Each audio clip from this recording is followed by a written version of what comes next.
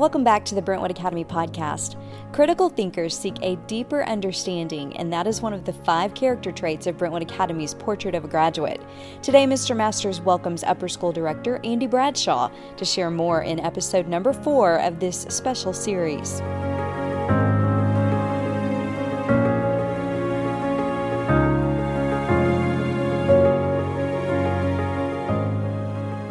Andy, we've been talking about our mission statement dedicated to nurturing and challenging each whole person, body, mind, and spirit, to the glory of God, and how in conversations with faculty and staff, students and parents, we've articulated 5 characteristics for how it would look if we were hitting that target. Resilient, critical thinker, thoughtful communicator, problem solver, and Christ follower.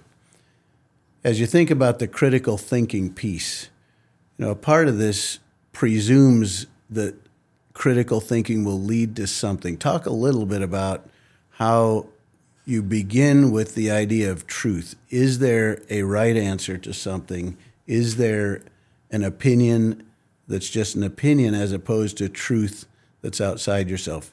Where do you begin with discerning truth as opposed to each person having their own truth? Well, that's a really good question. I think of the 5 points in our Portrait of a Graduate, that critical thinking may be the toughest to put your finger on as to what it means, but I think it might be a good starting point to define truth. Mm-hmm. And I like the definition that it's an objective standard by which reality is measured, an objective standard outside of ourselves by which we measure reality. Mm-hmm. And we can see that when we reason back from effect to cause. So if you get comfortable at doing that, then what is the cause? What is the problem with the world? We all feel like that there's a problem. Every worldview says there's a problem and offers a solution. Mm-hmm. So if the effect is that the world is broken, then we have to reason back to the cause. So what's that cause? Well, it depends on what your worldview is, right? If you have a biblical worldview that says that we are sinful by nature, that the problem is us, then what's the solution? The solution is a personal relationship with Jesus Christ. If you have a secular worldview and you reason back from effect to cause, then God's the problem. If we could just get God out of everything, we could have some kind of utopia here on earth. And we know that that's not possible to do. So I think as we develop critical thinking in our students, I think back to Webb's depth of knowledge. The first piece of that is recall and reproduction. And that's just taking content and regurgitating that content. That's almost obsolete now because content's a commodity. Content's everywhere. You can Google whatever you want to know. So the second part is skills, concepts, and skills. You add another layer to recall and reproduction. So you're thinking about how to organize and calculate and use the information that you have. And then extended thinking, which I think gets into the critical thinking that we're talking about, is there may be more than one possible right answer. And how you discern what that is. How do you discern truth from falsehood? By what standard are you using to discern truth from falsehood? And so I really think that as we help our students think about how do you learn about something, but then how do you think critically about how do you go beyond the content to apply different skills that we're learning to be a thoughtful communicator, to be a problem solver? How do you apply those things that we're talking about in the Portrait of a Graduate to helping yourself think about a topic where there's maybe more than one right answer, as I mentioned, or we have to discern how that we're going to apply truth to this situation and come to a conclusion about something. So we are called to love God with all our heart, soul, mind, and strength. And so that means God's given us a mind. Glorifying Him with that mind is, I think, one of the things that knits together this Portrait of a Graduate that we've come up with. You mentioned a standard outside ourselves, some objective standard. Part of the critical thinking has to do with engaging ideas different than our own and recognizing that somebody has an argument for a case that comes to a conclusion different than mine. As you think about engaging ideas that are different than yours, talk about how ideas are enriched by that interaction, by the ability to listen well and respond thoughtfully, by building a case for what you believe, but even by using the conversation to refine our own beliefs and convictions. I think that's a really good point. I was just listening to you and Jenny have the conversation about thoughtful communicator, and when we're having these conversation about ideas, what are the big ideas that are worth having these conversations about? But you're either coming from a position of advocacy or inquiry. So if you're coming from a position of inquiry, you're asking questions, and you're actively listening because you're using the questions to gain more information about what the person's telling you, so you can use the discernment that you have through your biblical worldview, whatever lens that you're looking at the world through, to come to a conclusion about what's true and what's not. Those conclusions are based on some set of reasoning or logic, or sometimes just based on what somebody's told us. Talk a little bit about the difference between just accepting what someone's told us or what the group thinks or what I think will get approval of others, and reasoning carefully through a set of arguments to come to a conviction that's your own. I think everybody starts out with assumptions, right? And so you have to think through the definition. I go back to the definition of truth, and if it's a standard outside of yourself by which reality is measured, then you have a basis for making truth claims about reality. For example, the existence of God. There's the moral argument that there is a standard outside of ourselves by which we can discern what's right and wrong, and that's what God has to say about anything in the Bible. We have the teleological argument that there appears to be a fine tuning. There appears to be a mind behind all this, and that leads us to a set of conclusions that we're not just molecules in motion.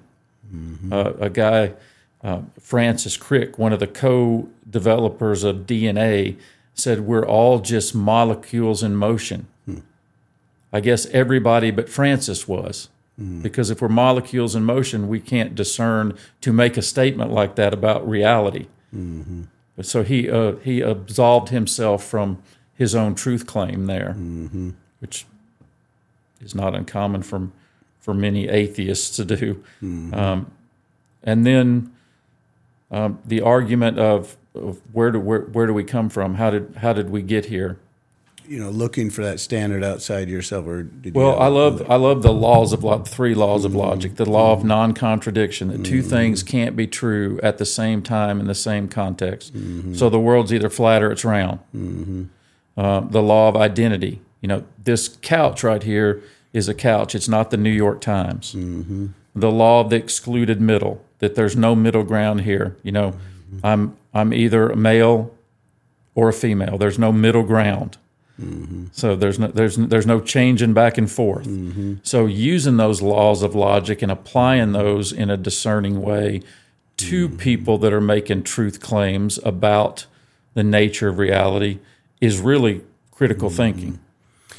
Given the tremendous number of truth claims out there, the cultures and the perspectives on different values, talk about the significance of giving our students a basis for engaging those arguments, for listening, and then for being able to tell the difference between good and bad logic, or between something that's based on a falsehood or an assumption that can't be true, and the significance of how that leads to engaging a culture that's demanding affirmation of so many different ideas. Well, I think we can just look at how people make truth claims. If making a truth claim that all truth is relative, well, you've just denied the claim that you made, because saying all truth is relative is an absolute truth claim. So being able to discern those things are really important, and it goes back to what is the foundation by which that you define what's true and what's not. If there is no absolute truth, which people say that all the time, that can't be, right? Because you have just proven that there is absolute truth, because you've made an absolute truth claim. So helping our kids understand that, because we're getting that, they're getting bombarded with that all the time. Part of that engagement with these kinds of intellectual skills, let's say, or the ability to reason, is being developed in the classroom. Talk a little bit about how our seminars, the discussions we have in the classroom, even speech class and the persuasive arguments, the argumentative essays, and so on, help sharpen that skill of listening well, critiquing each other, learning from each other, responding to each other's arguments. I think that goes back to what we were talking about earlier in the extended thinking in the Webb's depth of knowledge, that there may be two or more valid arguments for something, and being able to discern what is the best argument for a position. And so you may have to hear different positions, like in a speech class, or in a seminar, or in a Harkness discussion, and you have to reason through what the best answer is among several that could be valid. And then the student has to be able to make that case verbally, not so they may have to make it in writing, but in these situations in class, they're having to make their case verbally, where they have to think on their feet. They have to take in a number of different opinions from other classmates, process through that to make their claim. Think out loud in that context of the classroom setting. It's easy to imagine somebody winning the debate who wasn't correct, or who had a perspective where he was taking the opposite side because it was an assignment. Talk about that discernment piece that you mentioned earlier, the part of critical thinking that evaluates how should I respond, not just to win the argument, but how I'm responding to the other person, how I treat the other person, how effectively I can interact in such a way that the outcome is better than just proving I'm right. Well, I think this is a real good example of the interplay between the different areas of the portrait of the graduate. What we were just thinking about, thoughtful communicating, the first thing I think in the scenario that you're presenting is you have to be an active listener. You have to not listen with the intent to respond, but listen with the intent to understand, and communicate not necessarily with advocacy, like I said before, but with inquiry, to make sure you know what the case that they're making, so you can respond in an effective, winsome way, and it not be just an argument between two people that nobody wins. So being slow to speak, I think, is a good part of being a critical thinker. Talk about faculty interaction. We interact with students all the time, but we interact with each other as well. And even at the parent level, the interactions that students watch. How do students see us as faculty, or in the parent community, see things that help them become critical thinkers in the richest sense of the word, able to really look for understanding, as you were mentioning, and then to begin to develop reasoning that lets them engage the issues and the perspectives and the culture? The first thing would probably be, as our students watch us communicate and are involved in situations where they're listening to us communicate with a parent, is just modeling what it looks like to be a good listener, what it looks like to communicate points where you're not attacking the person, you're being maybe hard on the idea but soft on the person. And I think that's a good thing for students to see, that we're not trying to win an argument. We're trying to make a reasoned defense for what we believe. I think that's really helpful.